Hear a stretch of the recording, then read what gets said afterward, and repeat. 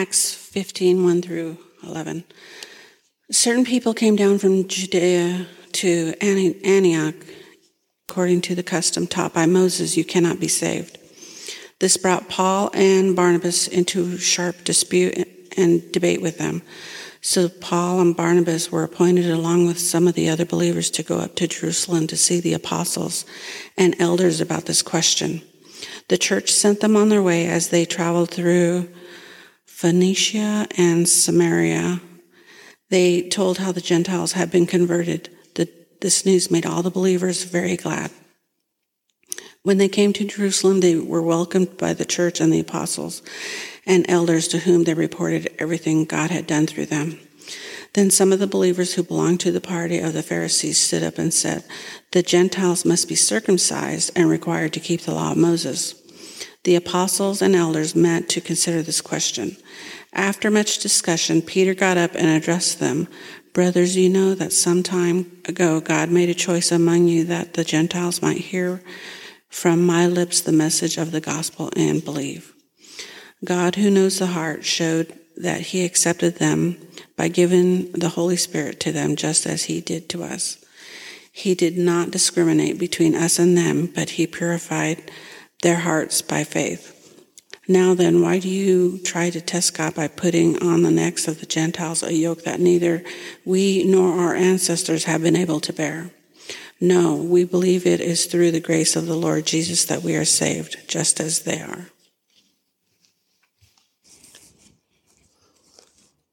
So, Acts 15.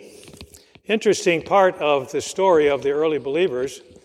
We're going to go through that with some care here. But when I read this story, my mind does funny things when I'm thinking about messages. It jumps around to odd circumstances, which other people would not make the connection, but I do, okay? So when I was a very young man and I was in college, I was dating a young lady who later became my wife, whose family came from the Upper Peninsula of Michigan. Any UPers here? You know, Upper Peninsula, Johnny is, his family is, from the UP of Michigan. And I had not been dating her very long when she said, "We need to go up to Ironwood, Michigan to visit my grandmother." And I thought, well, that's nice. She's a nice grandmother. Well, it turned out my daughter was the only granddaughter. And I learned later that it was important for a grandmother to approve, if you know what I mean. Okay. She was a very sweet lady. She and her husband had emigrated from the Swede-Finn part of Finland. Now, Swede-Finn means there's a large number of Swedes who, I think, a couple hundred years ago or more, moved to Finland at the invitation to work in the industries in Finland. And there's still a large, if you will, colony of Swedes who live in Finland. But they, of course, over the many years have picked up some of the attitudes and values and even some of the language and the words of the Swedes. So they're called Swede Finns. Now, this is important. Listen. All right. So the Swede Finns and the Danish and the Germans and a bunch of other European countries supplied immigrants to the Upper Peninsula of Michigan to work in the mines and work in the logging industry. Now, in this little town of Ironwood, which at the time I'm up there has now become quite small, there were Lutheran churches. There was the Swedish Lutheran Church. There was the German Lutheran Church. There was the Danish Lutheran Church. There was the Swede-Finn Lutheran Church. You're getting it? Now, Grandpa Gust and Mary, they were Swede-Finns. And so they had their Swede-Finn Lutheran Church. By the time I show up there as a potential boyfriend of her favorite and only granddaughter, that little Swede-Finn church was really little. A couple dozen people, frankly, by her own statement, mostly old ladies. But Grandma was not going to go to the Danish Lutheran Church, the German Lutheran Church, the Swedish. She only went to the Swede-Finn Lutheran Church and insisted that the pastor from one of the other churches would come and do services in their church. Now, Grandma was a wonderful, sweet Christian lady. She had her devotional corner in her house with her Swedish hymnal and Swedish Bible and a prayer list book that was big. If pressed, Grandma Forsman would agree that the Lutherans in the other church were okay, but she wasn't going there to have communion with them.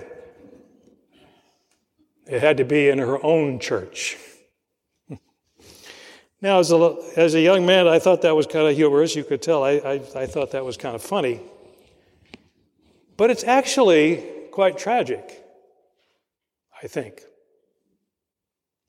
In hindsight, such division among the people of God seems rather sad, doesn't it? Now, let's admit, in the beginning, there was a language problem. Swedish, Finnish, Finnish, that's different than Swedish, than Danish, But by this time, it's just an attitude that, well, the people that are really okay in the family of God, really, really okay, are the Swede Finns, or the German Finns, It raises the question that I'm just going to spin around and around this morning with you, because it comes from Acts 15, really.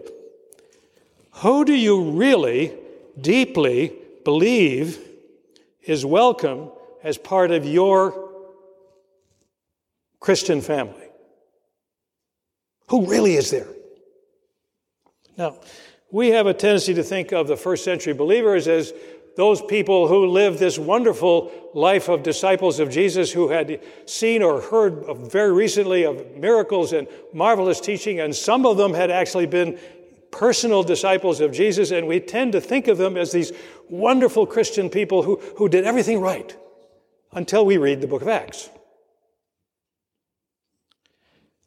Jesus' people in the first century, like Jesus' people in the 21st century, had their conflicts and divisions and wrong thinking and wrong behavior and problems, and they were real people. And one of the major problems among those very earliest followers of Jesus we find again and again in the book of Acts. From Pentecost Sunday, which we celebrated a few Sundays ago, from Pentecost on into where we're reading now, there were large numbers of non-Jews, called broadly Gentiles, who heard the good news of Jesus, said, hey, this is for us, who accepted Christ as Savior and Lord, and knew that they came by God's grace and mercy, and said, this is amazing, this is wonderful. And large numbers of non-Jews, beginning on Pentecost, became part of, or at least they thought they were, part of the Christian family. We call it Christian, they didn't then. But there were some who said, wait a minute, that's not quite right. And we read in the first verse, which Karen read from us, from Acts 15, there were those who came to Antioch from the Jewish believers in Jerusalem and elsewhere, and they said, look, we're glad all you folks have decided to follow Jesus, but unless you are circumcised according to the custom taught by Moses, you cannot be saved. Now, if that statement had become the guiding principle of the Jesus movement, you and I wouldn't be here today. It would have been a radical change. It's a huge issue. It's as much bigger than Swede Finns and German Lutherans not wanting to worship in the same building. This is saying that unless you're willing to become fully immersed in the laws, customs, and heritage of the Jews, you are not welcome among the disciples of Jesus. This is a fundamental issue. Let's sharpen the focus to us today. Who is welcome, really welcome, to be in your close family of believers? Or does it refer to what we'll do later? Who is welcome to come to the table of Jesus this morning? Really? Now, there are two answers to this question. I'll just throw out the extremes. For those who are vaguely religious, Christian in a broad sense, they don't have any major religious beliefs other than that there's a God who loves us and we should be good people and Jesus was a nice man. For those in the vaguely religious group, which is most of Americans, anyone should be able to do anything religious they want that makes them feel better. So, communion table or anything else, if it makes you good, great, fine. At the other extreme, we have the very conservative people, the sort of modern version of the first century Pharisees. The Pharisees, remember, they had a very long list of beliefs and behaviors which were required to be accepted as one of God's people. And the Pharisees were a deeply committed set of people, believed in the God of their heritage. They were very determined that they and anyone that they could influence would know who was in and who was out based on their behavior and their customs and so on. That's the Pharisees. The contemporary version of this, I think, are those who are deeply committed Christians who also have a very long list of beliefs and behaviors required to be really welcome in the family of God and invited to the table with Him. Put it simply, live and believe as we tell you, be like us, or go away. Now, in those early days of the followers of Jesus, the question became again and again, do I have to really become a Jew to be one of Jesus' people and know that I have received eternal life? Do I really have to do that? Now, this sounds like a non-question to us, but you have to understand the situation.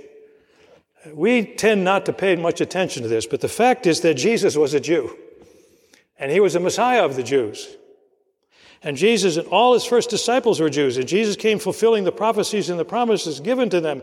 And the scriptures of what the Jews, what we call the Old Testament, was the Word of God.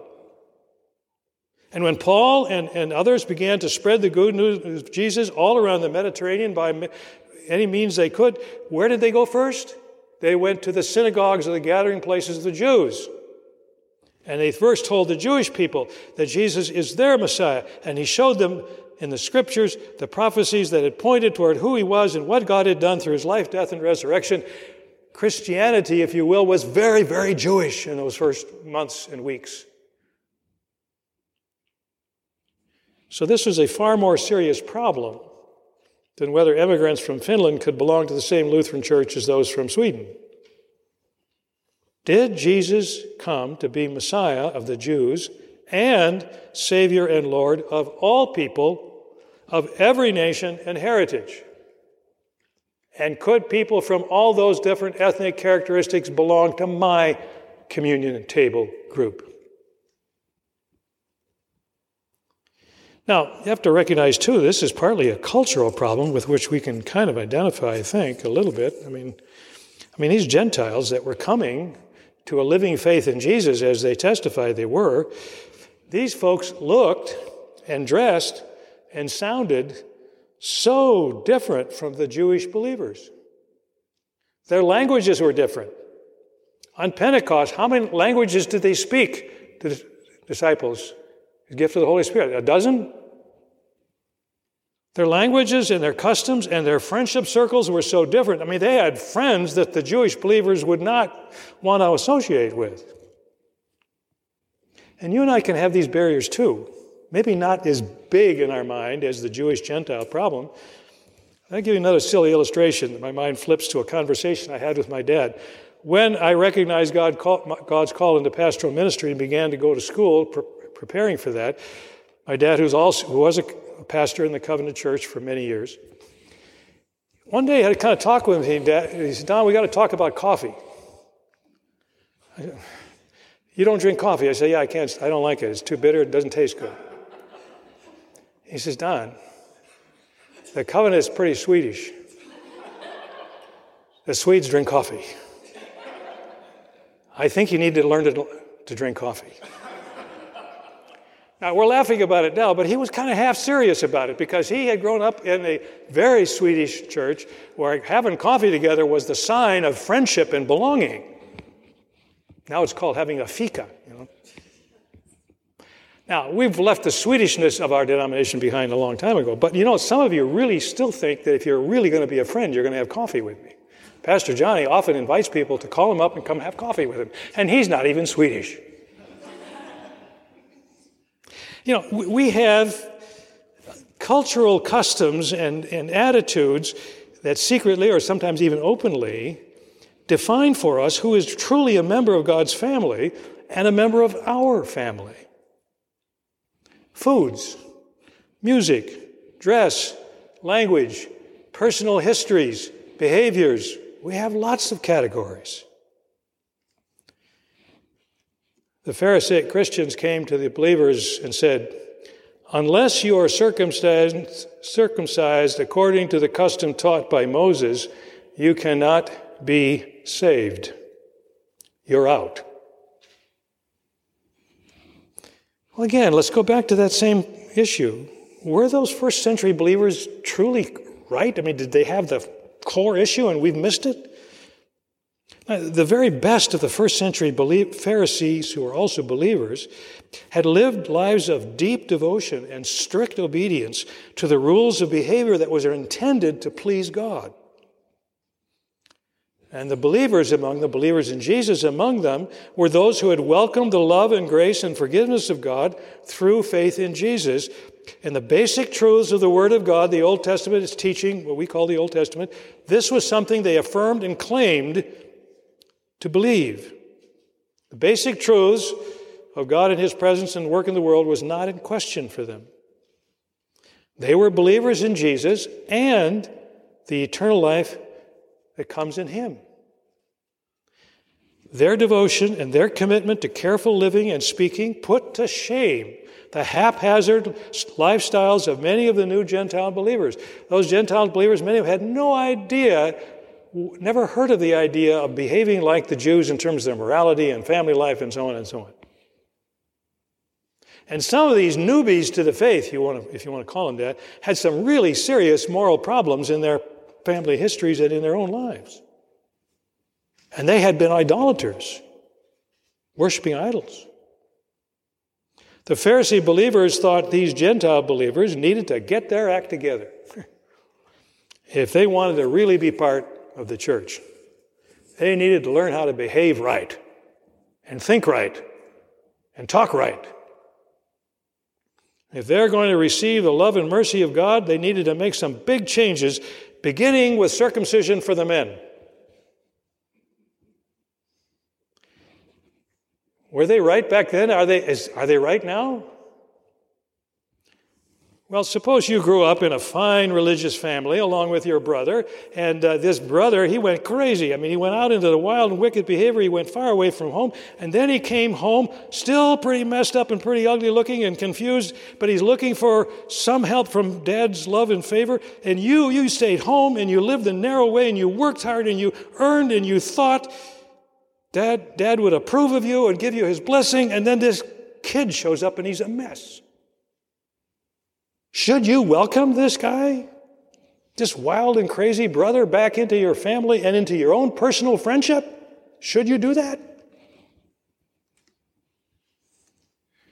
Read Luke chapter 15, where Jesus tells the parable of what I call the two lost sons. Acts 15 records a major turning point, in other words, in the first life of the first century church, which has decisive impact on all that happened after them. Beginning with the response to Peter's message on Pentecost, again, as I said, large numbers of Gentiles, non-Jews, began flocking into the family of God in Jesus. I mean, they heard the good news. They heard that God is in love with them, that God is not dangerous, that there is one God and that He loves them and He has provided for them and He wants them to be close to them. He wants to be their close friend and companion and the one who encourages and cares for them and forgives them. Life with God as a loving Father is now possible to everyone, they heard. Eternal life beyond the grave is freely available to those who will trust in Jesus. They heard this. Gentiles, people like you and me, were responding with great joy. They experienced God's love and grace and healing power again and again and again. And they joined in the happy work of telling their neighbors and their friends and their community all about this Jesus that these people were telling them about. And the first disciples of Jesus, Peter, John, and later Paul and many others, they brought this kind of good news all over then that part of the eastern Mediterranean area. And there was great growth of non-Jews responding to the good news of Jesus.